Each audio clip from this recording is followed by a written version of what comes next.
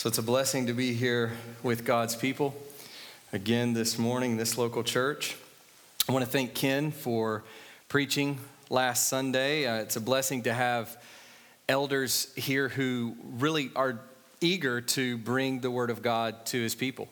And that is something that I have most certainly seen with the elders here at Four Corners, that there is a desire in any way that they can, whenever possible, to share the word, whether it's in a small group, Bible study kind of context, or even from the pulpit here preaching. I was away last week at a conference. It was a pastor's conference called the Shepherd's Conference in Los Angeles at John MacArthur's church, Grace Community Church. And it was incredible. There were almost 5,000 people there. And one of the things that struck me was people from 67 different nations. It's incredible when you're interacting with guys who are serving as, all of whom are serving as pastors from 67 different countries all over the world. In fact, even Saudi Arabia was represented, which I was a little surprised by that. But countries from all over the world. So I'm grateful for the church giving me the opportunity to go to that. And the theme was We Preach Christ. And so it was in celebration of the 500th anniversary of the Protestant Reformation. And so all of the sermons, every day was packed with sermons, and all of the sermons were about the glory of Christ. From everything from John 1:1-3, the Word, and then later in that chapter, the Word became flesh, to the Good Shepherd, to Paul himself saying, we preach Christ in 2 Corinthians chapter 4, and all the glories of Christ, Colossians 1:15 and following. So many different passages. Those are just the ones that come to mind now. But it really was a feast on Christ. And it is my hope, really, that as a church, we here always are feasting on Christ. That we as a church preach Christ, not just from the pulpit, but also in every gospel community group. In every kind of men's theology and women's theology, in every conversation, that we are speaking Christ to one another, his majesty, his redeeming love, his righteousness imputed to us freely apart from our works, that we are always about this Christ and this glorious gospel. So, at this point in the life of our church, we are in a series on the Sermon on the Mount, as you see from these posters throughout here. So if you're visiting with us this morning, that is where you have found yourself, in the middle of a study of the Sermon on the Mount. And we've spent the last several weeks now going through the first major passage in the Sermon on the Mount, which is called the Beatitudes. And that's Matthew 5, verses 3-12, a very well-known, familiar passage. But, in talking with people, it's funny because this passage actually is less familiar to many than one might think.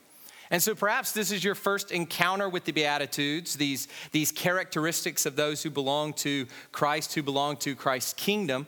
Or maybe these are something that you have been reading since you were a child. But hopefully, my prayer is that we've been able to really unearth what Christ meant as he walked through each of these. Blessed are they, and so forth.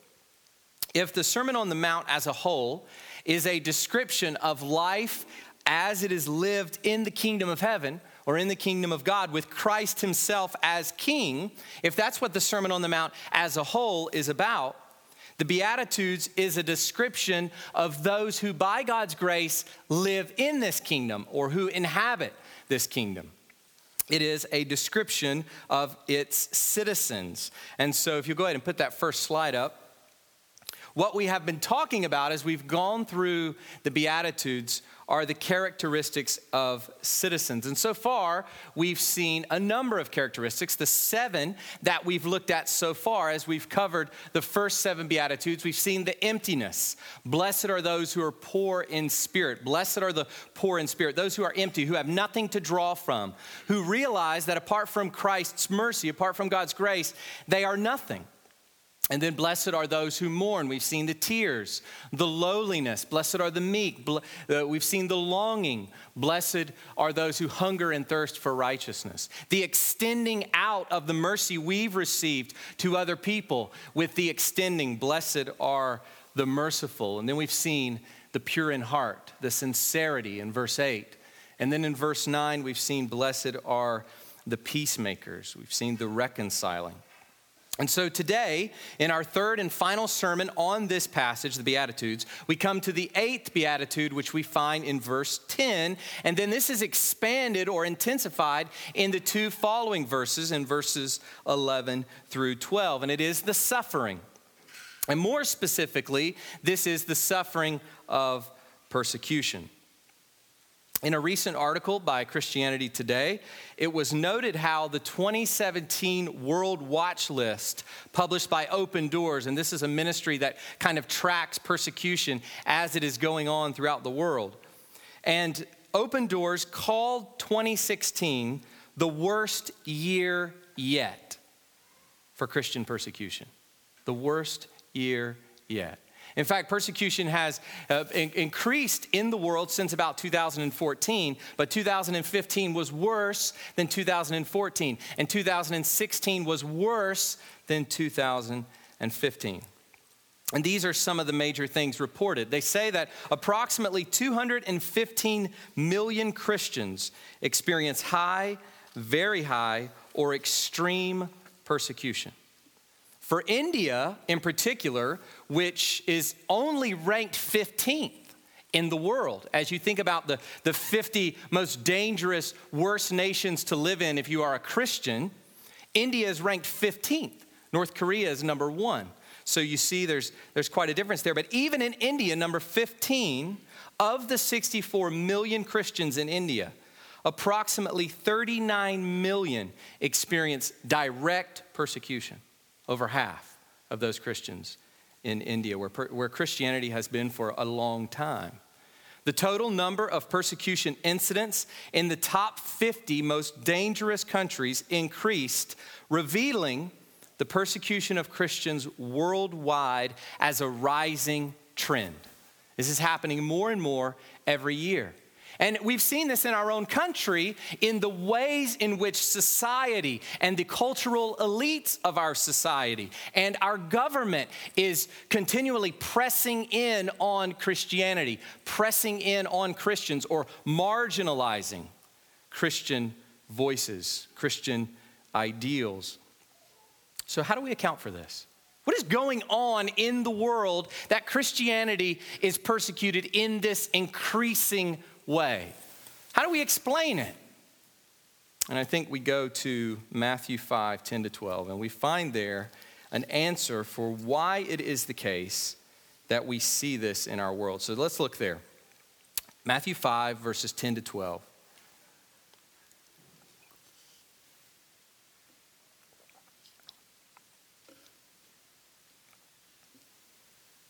So this is the 8th Beatitude, which started in verse 3. Verse 10 says this: "Blessed are those who are persecuted for righteousness' sake, for theirs is the kingdom of heaven. Blessed are you when others revile you and persecute you and utter all kinds of evil against you falsely on my account. Rejoice and be glad, for your reward is great in heaven, for so they persecuted the prophets who were before you."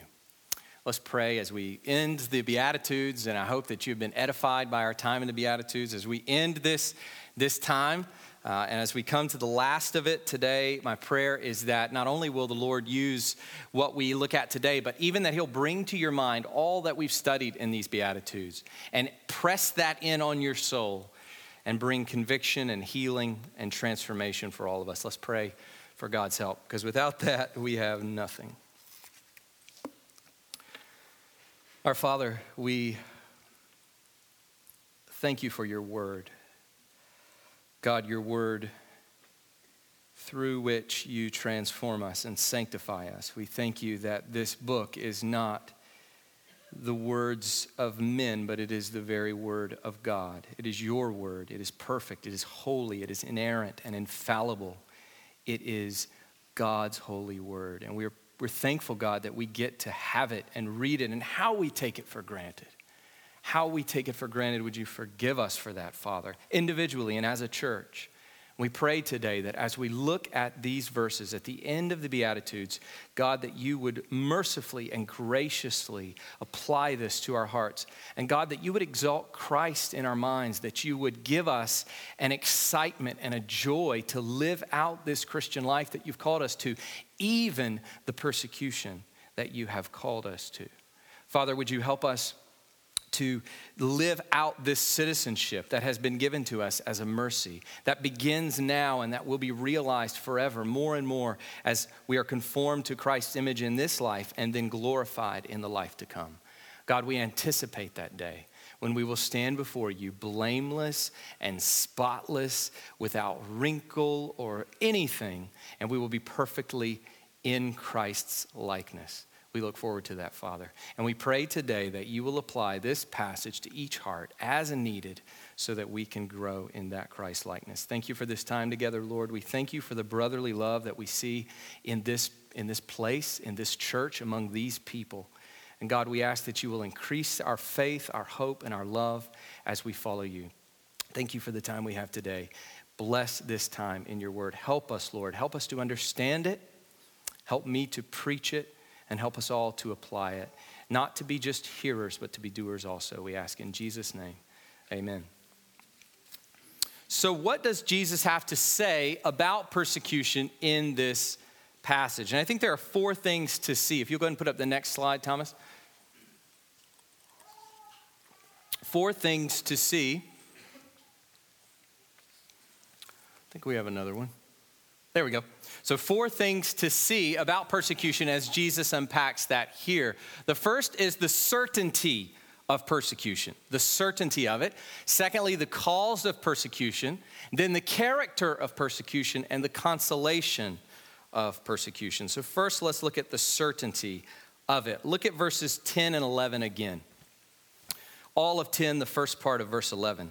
Blessed are those who are persecuted for righteousness' sake, for theirs is the kingdom of heaven. Blessed are you when, and then I won't read the rest at this time. There are 3 major observations that I think that we can make that show us that persecution for Christians or persecution for citizens of this kingdom is an inevitable, certain thing. First, being persecuted is a mark or a characteristic of citizenship, just like all of the others. So remember when we started this little series on the Beatitudes, one of the first points that was made in that first Beatitude, blessed are the poor in spirit, is as we come to the rest of that, blessed are the poor in spirit, for theirs is the kingdom of heaven. The way we are to take that is theirs and only theirs is the kingdom of heaven. In other words, it is in the very nature of a Christian, of a citizen of this kingdom, to be poor in spirit. In other words, you cannot be a citizen of this kingdom unless you are poor in spirit. And that is the very way that we come to Christ. And for all of us here who have been regenerated, who've been converted, we know that as we entered into this life as a Christian, we were brought low. We were humbled. We were convicted of our sin. We came to a realization that we have absolutely nothing to draw from within ourselves and that we are entirely dependent on Christ's grace and his mercy. And that's where we entered into the Christian life. And so we know that being poor in spirit is essential to being a Christian. It is in the very nature of a Christian to be poor in spirit. But that doesn't stop there. It goes for all of the Beatitudes. It is in the very nature of a Christian to be meek, to be merciful, to be a peacemaker. And we talked about how Christians have been shown mercy. They extend mercy. It's a very natural thing. A vertical reception of mercy then ends in an extension of that to other people. This is the same with peace. We've been put at peace with God, reconciled to God vertically, and then we become peacemakers, those who seek reconciliation horizontally. So when we come to this final beatitude, blessed are those who are persecuted for righteousness' sake, we are meant to understand that it is in the very nature of a Christian to be persecuted. Do you see that? It is in the very nature of a Christian to undergo this kind of treatment. A second reason we know that persecution is certain and inevitable is, as we see in verse 11, it is not a matter of if, but when. Blessed are you when. Not if you are persecuted. You may be persecuted. You may or may not. It really depends on where you live. No. It really depends on what part of the world you happen to live in. No. It depends on your socioeconomic status. No. Blessed are you, citizen of this kingdom. Blessed are you, disciple of mine, the master, the king, the Christ. Blessed are you when, Jesus says. And thirdly, the lifestyle depicted in the preceding verses is entirely countercultural and invites the world's hatred. It goes all the way back to the idea of us being poor in spirit. At the very beginning of these Beatitudes is a person who has renounced self.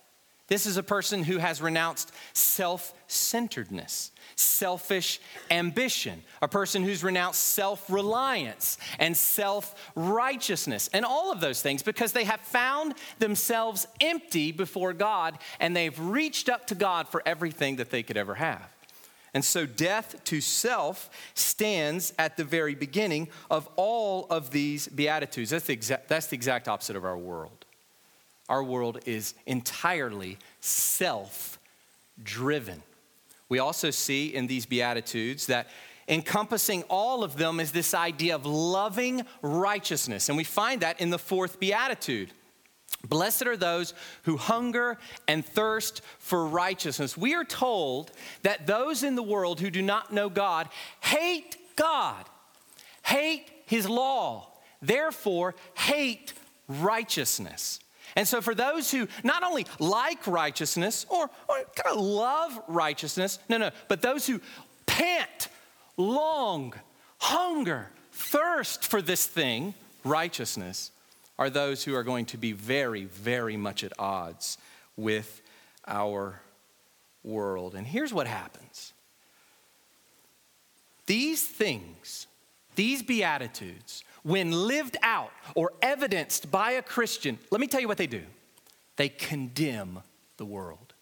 They condemn those who do not know this God, who do not hunger for this righteousness, who do not have this poverty of spirit, who depend not upon God, but upon themselves. One commentator puts it this way. Your life, Christian, hear this, your life serves as a silent indictment of the sinful lifestyle of others. It incites resentment and inspires mistreatment. Your very existence is loathsome to a world that hates God. Understand that. That is what it means to be a Christian in the world. That is the reason for any of those persecution statistics that we read, and that is the reason we suffer. And it all goes back to this. It all goes back to what we find in John 3, verse 20, where it says this, for everyone who does wicked things hates the light. Who is the light? Jesus, the light of the world. Everyone who does wicked things hates the light and does not come to the light. And here's why, lest his works should be exposed. In the very next passage that we will come to, we will be told that we are the light of the world. Jesus is the light of the world, and we will be told that we, those who contain him within us, those who have his life in us, are also a light in the world, and that very light is loathsome to those who live in darkness. Because our lives, our moving about, our exhibiting these attributes of Christ, which we find in the Beatitudes, this very thing itself indicts, convicts, condemns those who live in darkness. John MacArthur puts it this way, those who faithfully live according to the first 7 Beatitudes are guaranteed at some point to experience the 8th. The first 7, all of those which we've looked at so far, those evidences of Christ's life in us, bring about this persecution from the darkness. And we see this certainty or this inevitability of persecution in various places throughout the New Testament. I mean, I could give you a long list of passages in the New Testament that talk about the inevitability of persecution for Christians, but probably the most explicit is in 2 Timothy 3:12. And it just says this: indeed, all who desire to live a godly life in Christ Jesus will be persecuted. Will be persecuted. So a couple of questions for us, I think, that we have to answer. The first one is this: Christian, why are you surprised? Why are you surprised when people close to you, very close to you, and even extending beyond that, and people in your life, why are you surprised when they mistreat you? You should expect it. This is part and parcel of what it means to be a Christian. Let me say it this way: this is one of your characteristic features in the world. Just as you are empty within yourself, and just as you show mercy and seek peace, you are one who will be persecuted. Why are we so surprised? And we see this even in our culture as we get so upset when the government begins to press in on Christians, when Christian schools are attacked and other institutions, other Christian institutions and organizations are cracked down upon. We begin to get so fussed about that as though something strange is happening. This is what it means to live in the world. We've been living in an illusion in this country that we're exempt somehow from this.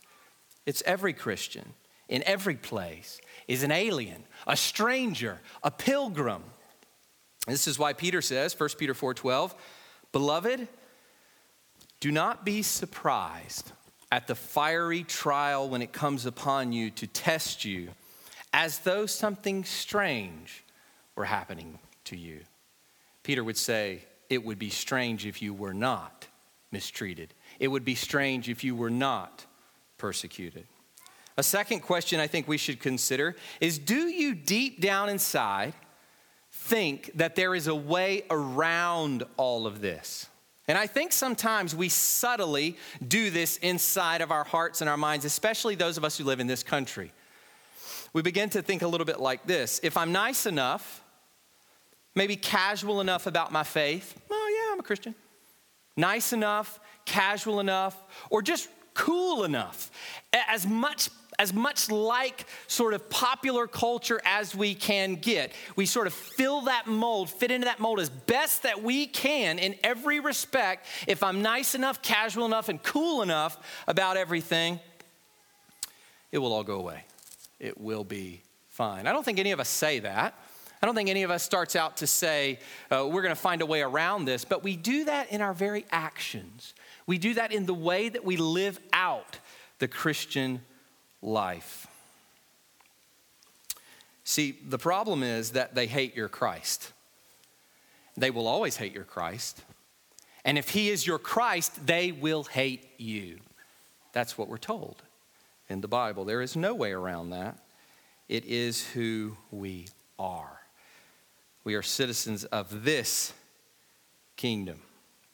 And that brings us to the next point that Jesus makes about persecution, and that is the cause of persecution. Look at verses 10 and 11. Again, I'm going to read all of these, both of these verses fully at this point. Verse 10 again. Blessed are those who are persecuted for righteousness' sake, for theirs is the kingdom of heaven. Blessed are you when others revile you and persecute you and utter all kinds of evil against you falsely on my account. Jesus is clear here about the cause of, or the reason for persecution. What does he say? It is for righteousness' sake. And then he goes on to unpack that a little bit, in case maybe at that point it's a little vague, it's a little general. What is righteousness? He goes on to say very specifically in verse 11, on my account. Why are Christians persecuted? What is the cause of the persecution of which Jesus speaks in this passage? It is for the sake of righteousness. It is for the sake of the name of Christ. Matthew 10:22 says, you will be hated by all for my name's sake. Nobody wants to be hated. That's who we are. Hated by all for my name's sake. John 15, 18 to 20, if the world hates you, know that it has hated me before it hated you. It didn't start out hating you. In fact, if I wouldn't have come, it would love you because you'd still be of the world. It has hated me. If you were of the world would love you as its own.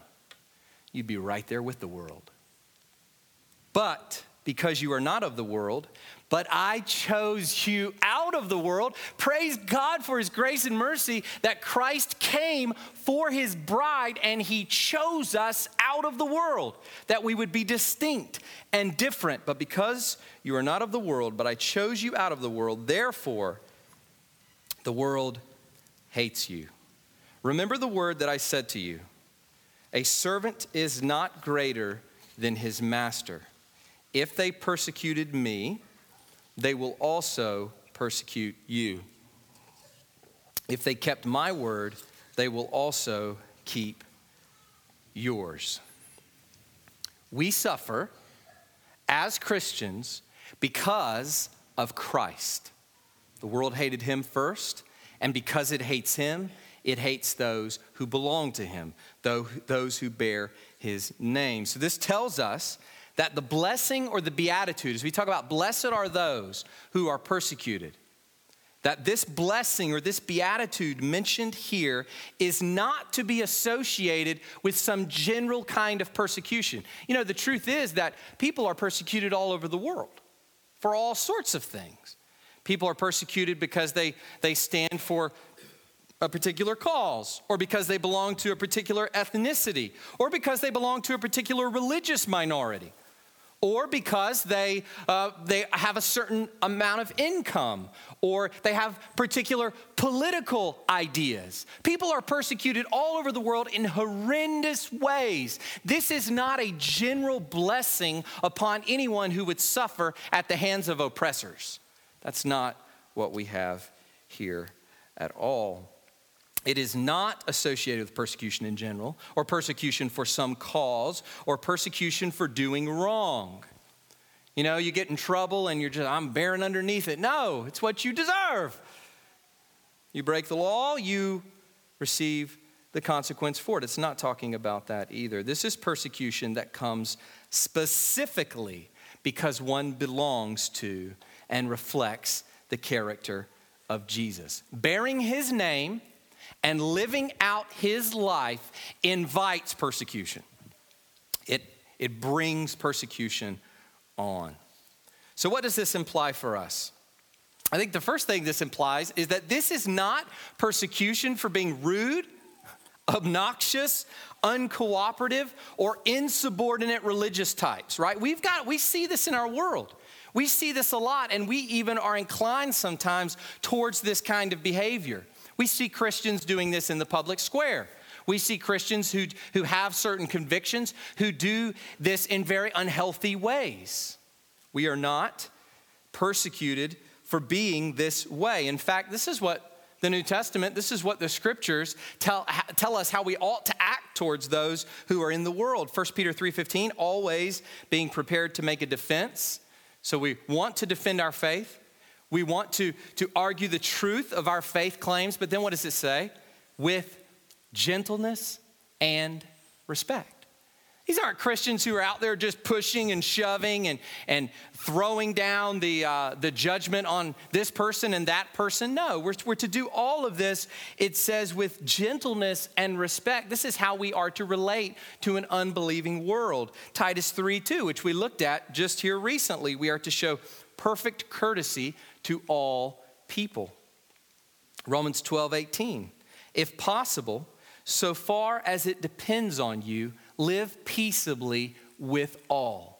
This is not an obnoxious Christian walking around just being annoying to everyone who does not accept his or her faith. This is not what we're talking about at all. That kind of person is not being persecuted for righteousness' sake. If he or she is being persecuted, that person is being persecuted because they're annoying. They're being obnoxious. They're being rude. They're not being courteous. Not because of the Lord Jesus. That's not what this is about. And then 1 Peter 4:15, let none of you suffer as an evildoer. not suffering because you've gone out here. You know, in Romans 13, Paul talks about how Christians are to obey the government. Christians are to submit to the government. We see this also in Peter. This tells us that if Christians are not submitting to the government and then are receiving repercussions, that is not persecution for righteousness' sake. That is not persecution for Christ. That is persecution for everything I just said, for something else. Now, of course, this is different if the government is asking us to do things that are against Christ. And it is because of Christ, on account of our faith in Christ, that we are saying we cannot do that. That is different. That is being persecuted for Christ. This also tells us that we are not to go looking for persecution. Christians are not to be those who just throw themselves out there into the world and want people to mistreat them. Yeah, mistreat me because that makes me feel like a super Christian. That's happened. That happens in the church. People get out there and they do these radical things in a certain way so as to bring the reproach of the outside world, looking for mistreatment, looking for persecution. That is not at all what we are to do. That's why Paul says, if possible, so far as it depends on you, live peaceably with all. It should always be the desire of every Christian, wherever he or she goes, to make peace and to be courteous and gentle, loving, kind. So what is the nature or essence of this persecution that kingdom citizens will face? And that leads to our third point this morning, the character of persecutions. We've seen the certainty of persecution. It will happen. It's inevitable. The cause of persecution, Christ. And now the character of persecution. Look at verse 11. Blessed are you when others revile you and persecute you and utter all kinds of evil against you falsely on my account. Here Jesus describes the various forms that persecution may take, and he lists reviling, persecuting. And this idea of persecuting has the idea of pursuing, running out of town, taking hold of. All of these ideas are kind of coming out of this word to persecute, but to persecute or to pursue, and then speaking evil. In other words, what we have here is verbal abuse, physical abuse, and reputation abuse. These are the sorts of things that Christians should expect to happen to them in the world. Do not be surprised when you are verbally abused by the world. Do not be surprised when you are physically abused by the world. Do not be surprised when your name is run in the mud by the world. These are the kinds of things that happen to citizens of this kingdom, to followers of this Christ. And one of the things that is very important to see is that each of these forms of persecution happened specifically to the Lord Jesus. Christ was abused verbally. Matthew 27:39. And those who passed by derided him. So also the chief priests with the scribes and elders mocked him. And the robbers who were crucified with him also reviled him.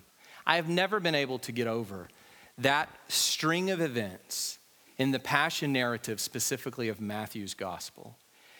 Specifically the way that Jesus is treated when the Roman guards take him out and they flog him and they put a crown of thorns on him and they hit him on the head and they come down and they act as though they're giving him homage as a king, and they smack him and they hit him with that rod on his head. And then he's taken out. And everyone is reviling him. Everyone is casting reproach upon him. Everyone, even the two guys who aren't busy enough dying to look over at Jesus and say, "Oh, you're disgusting," essentially. This is the abuse that our Lord Jesus received while he is dying on the cross. And he received this throughout his life. A man of many sorrows, acquainted with grief, constantly reviled. Who are we to think, those who belong to this perfect Christ, that we will just float through life popular and happy and comfortable and at ease and will never receive any reviling or rebuking or reproach? That's foolish. It's blasphemous even. Christ was verbally abused. Christ was abused physically, as we know, as I just described. Matthew 26 and 27, he was arrested and tried. They spit in his face and struck him. And some slapped him, and they called for his execution, and they crucified him. They beat him. They pulled the hair out of his chin. They pulled out his beard. Christ received all of this. He was brought before rulers and condemned to die naked on a tree. He was abused physically. Christ was abused in terms of his reputations. In terms of his reputation, Luke 7:34, he is called a glutton and a drunkard and a friend of tax collectors and sinners. This is the way that they referred to Jesus. And then we find in John chapter 10, verse 20, they say that Jesus has a demon and is insane. So this is what the religious leaders are going around saying about Jesus. What if people said about you, is it that bad? Is it that bad? People are walking around saying that guy, that Jesus, has a demon inside of him and he's insane. He's a drunkard. He's a glutton. He's a bad man. He's a wicked sinner. That's what they were saying about Jesus. What do you think they will say about us? All of these things are things which kingdom citizens face in various ways and to varying degrees at this very moment. There are people in our world who bear the name of our Lord who are suffering in these ways right now, today, as we meet here. And we are called to suffer in these same ways. And as I said before, to varying degrees. We live our lives for Christ where he's placed us faithfully, not looking for persecution, living at peace with all, showing perfect gentleness and courtesy. And when it comes, we embrace it. When it comes, we are not surprised. We understand that it comes because we belong to Christ. It comes from family members. It comes from friends. It comes from coworkers. And sometimes it is very, very painful. So how should we respond? How should we respond to this kind of treatment? And that leads to our final point this morning, the consolation of persecution. And that's verse 12. Let's look at verse 12. As we finish up the Beatitudes, rejoice and be glad, for your reward is great in heaven. For so they persecuted the prophets who were before you. I don't think that anyone would consider persecution a positive thing, and rightly so. No one should glorify persecution in and of itself. No one. It is a horrible thing. If you've ever experienced any significant persecution, you know that. If you've read stories of those who've been persecuted and the family members of those who've been persecuted, family members who've been forced to watch other family members persecuted, if you've read any of that or you've seen any of that or you've known any of it yourself, you know it is a horrible thing, not something to be intrinsically glorified. It is emotionally, physically, and socially painful and even excruciating. And no one would associate joy and gladness with being harassed, attacked, and abused. No one. It is evil, and God will repay all of it in judgment. And in fact, we're told that in the scriptures, that's the reason we don't repay evil for evil. That's the reason that we don't attack our persecutors. That's the reason why we don't vindicate ourselves when others revile us or slander us. We entrust ourselves to God, who is the just judge. And every deed, every thought, every word will have to be accounted for on that day when Christ returns. Every person will have to stand before God and give an account for everything they have done. And I want to make this point too. This is very important. We need to understand this morning that apart from Christ, everything you've ever done, every sin you've ever committed, you would be judged for before God forever. Everything. Every single tiny sin against an infinite, holy, glorious Creator God would be judged eternally in hell apart from Christ. Christ endured hell for us so that we would not have to. That's why we're here this morning. That's why we sing these hymns, these songs. That's why we believe these words. And that's why we will image the gospel when we do the Lord's Supper, is because Christ became sin for us. He took the wrath of God upon himself in our place. That's the good news. And so if you've never trusted in that good news, if you've never believed that, maybe you're kind of a cultural Christian, maybe you're a moral Christian, that's not a Christian. A Christian is someone who has trusted in this truth that God put our sins, those who trust in Jesus, on Christ. He paid for them on the cross. He removed them. He nailed our sins to the cross so that in him we become the righteousness of God. Our sins are removed. Our sins are forgiven. We will spend eternity with God clothed in the righteousness of Jesus. Our sins will not be counted against us. We will never have to give an account in judgment for our sins in that way. Every person will stand before the judgment seat of Christ, but we will never have to be judged for our sins because Christ has removed them. And for those who, in an evil way, persecute Christians, for those who kill God's people, they will give an account on the day of judgment for this. And I will say this too.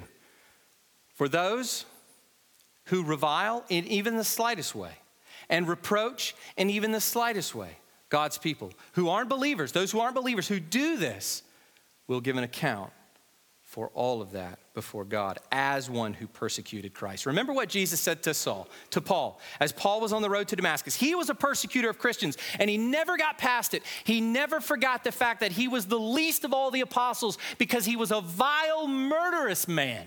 He killed Christ's people.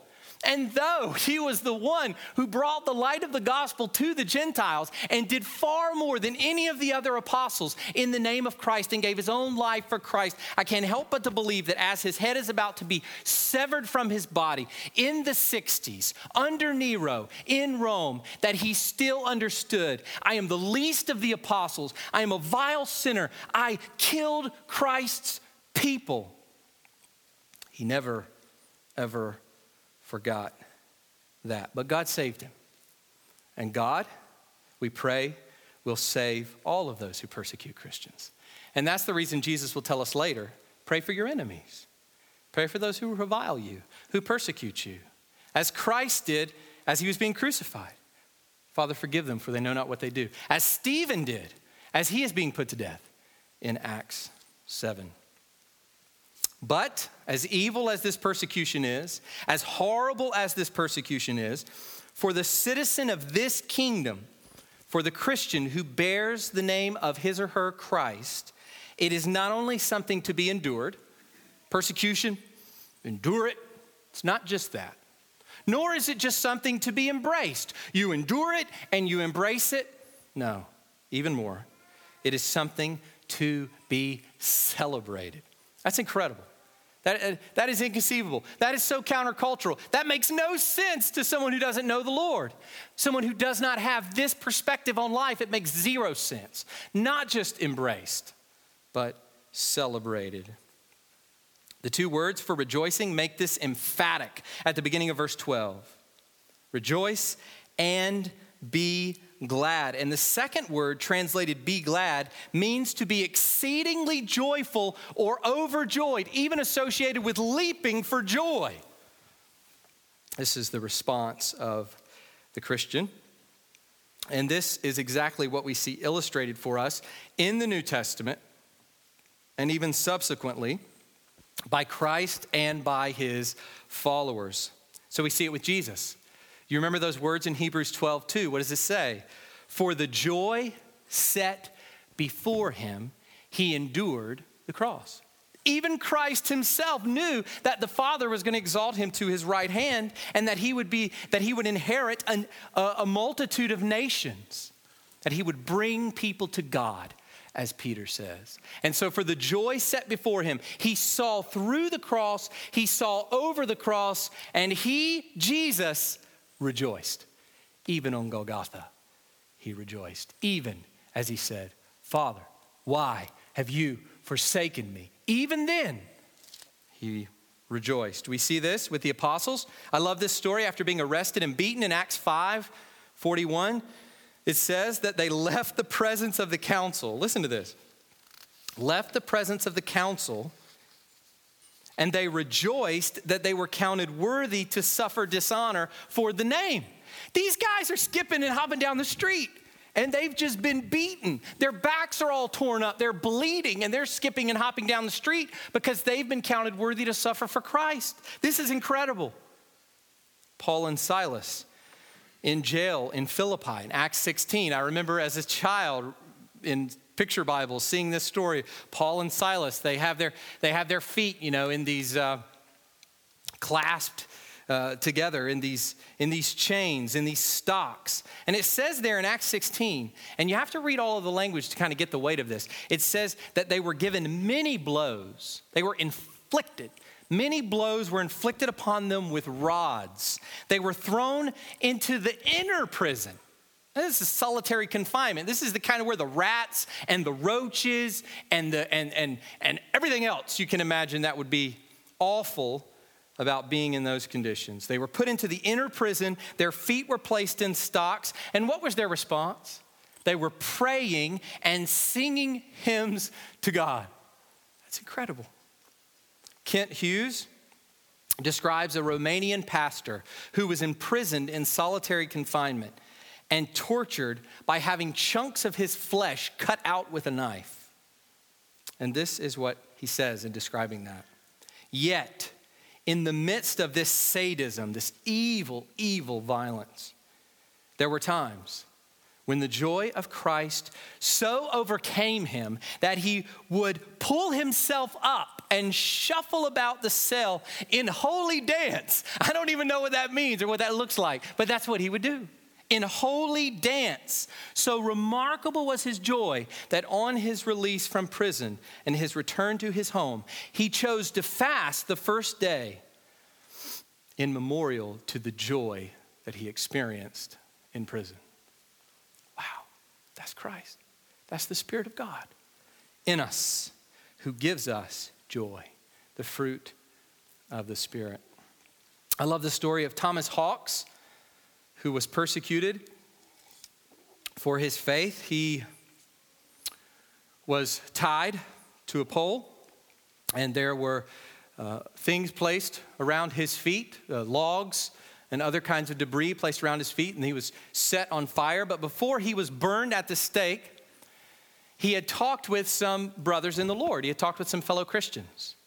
And he told them that what he would do as he was being burned alive is that he would lift up his hands if he were able to, so that they would know that the flames had not been unbearable to him, that he could endure it with Christ's strength.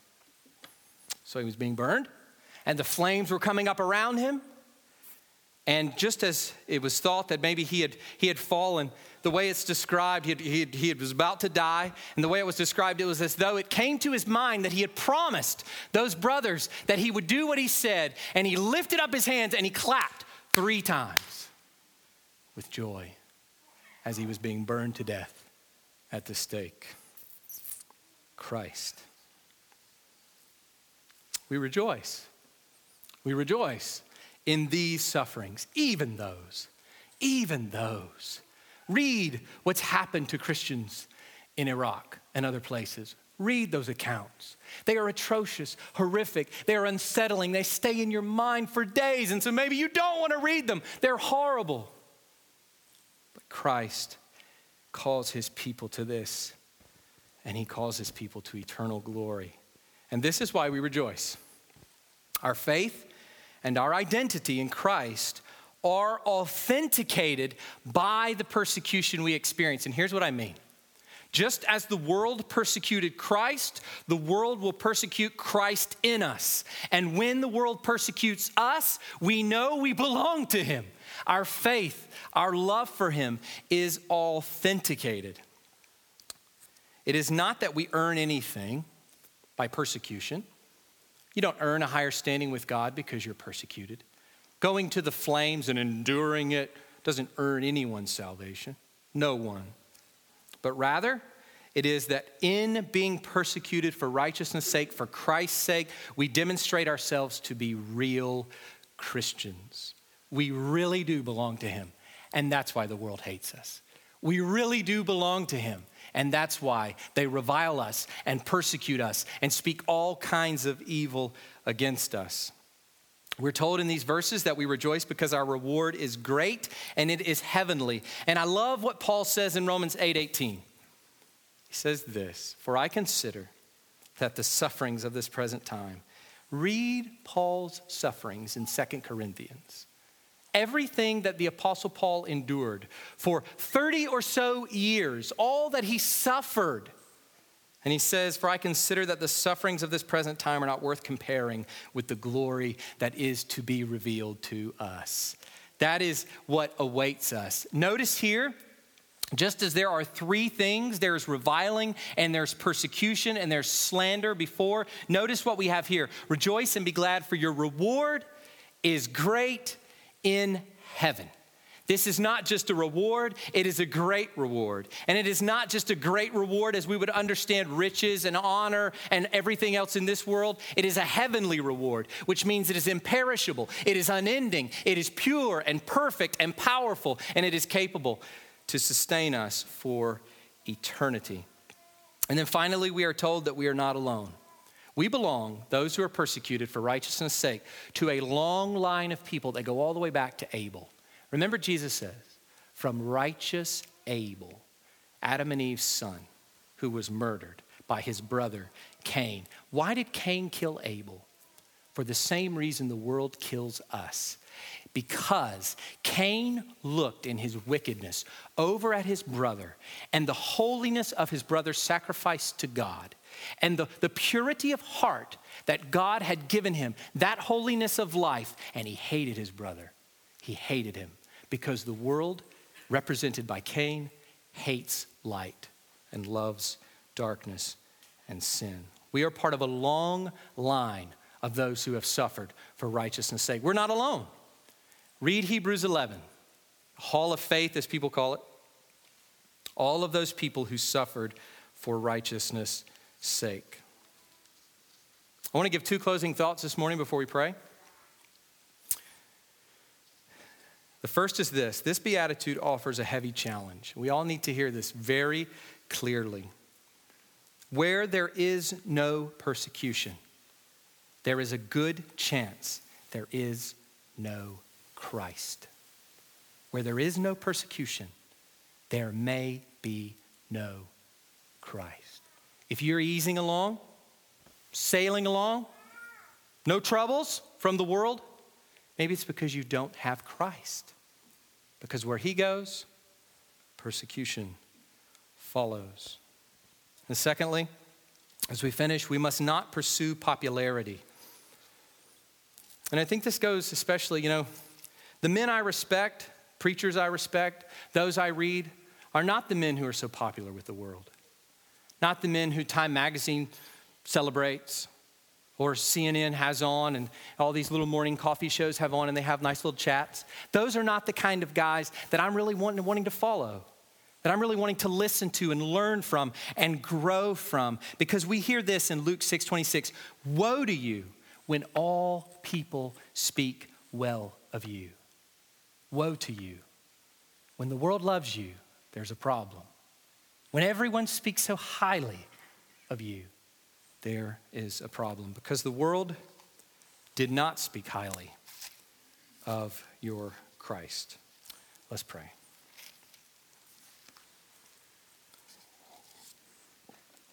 Our Father, we praise you for this challenge.